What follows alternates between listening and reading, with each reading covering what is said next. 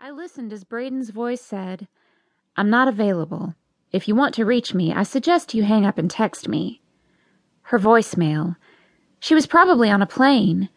I was going to have to figure this one out all on my own. I stepped out of the small, faded red Honda Civic. Luckily, I'd pulled up to the gas pump on the correct side. There was the little door I knew the nozzle went in. I had seen Braden do this before. I could do this. Maybe. My first problem was that I couldn't figure out how to open this magical little door. It was there. I could see it, but it had no handle. I stared at it a moment, then glanced around to see if there was anyone near me who didn't look scary.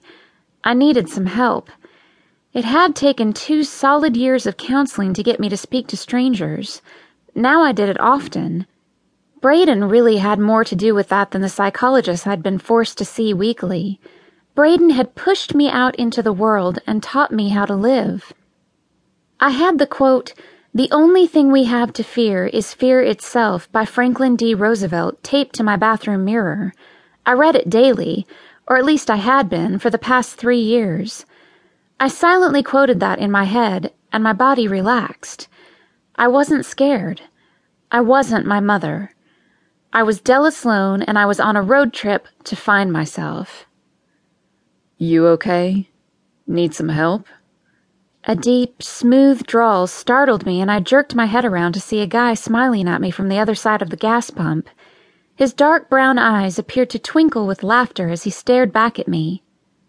I didn't have much experience with guys, but I had enough to know that even when they were gorgeous, like this one, it didn't make them a good person. I had lost my virginity to a smooth-talking Southern boy with a smile that made panties drop all over the place. It had been the worst experience of my life. But this guy might be helpful.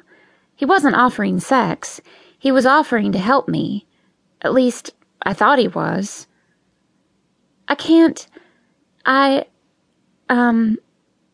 See, I've never...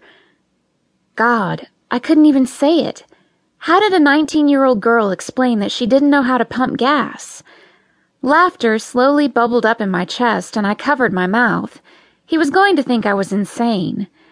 I swallowed my laughter the best I could and smiled up at him. "I don't know how to pump gas." The guy's elegant dark eyebrows shot up, and he studied me a moment. I guess he was trying to decide if this was true or not. If he only knew. There was so much I didn't have a clue about. Braden had been trying to educate me in the ways of the world, but she was married now, and it was time I figured things out without her as my crutch. "How old are you?" he asked, and I noticed his eyes slowly scan my body. I didn't look like a teenager. My body had been fully developed by the time I was 16. I could tell he was trying to figure this one out.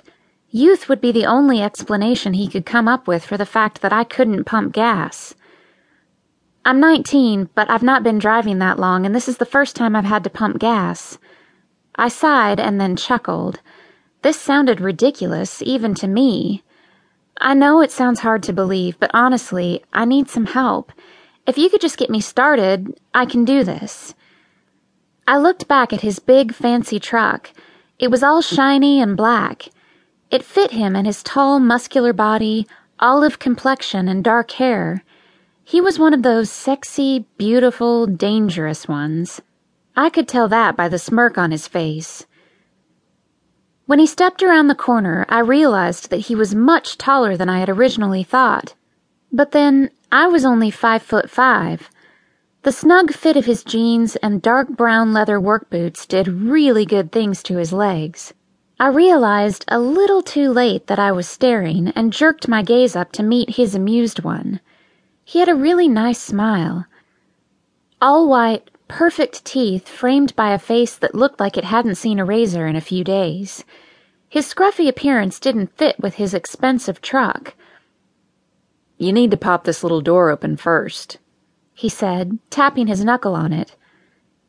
The way his lips curled seductively around his words fascinated me to the point that I worried I'd missed further instructions. I was just about to ask when he walked around me and opened the driver's door to the car. He bent over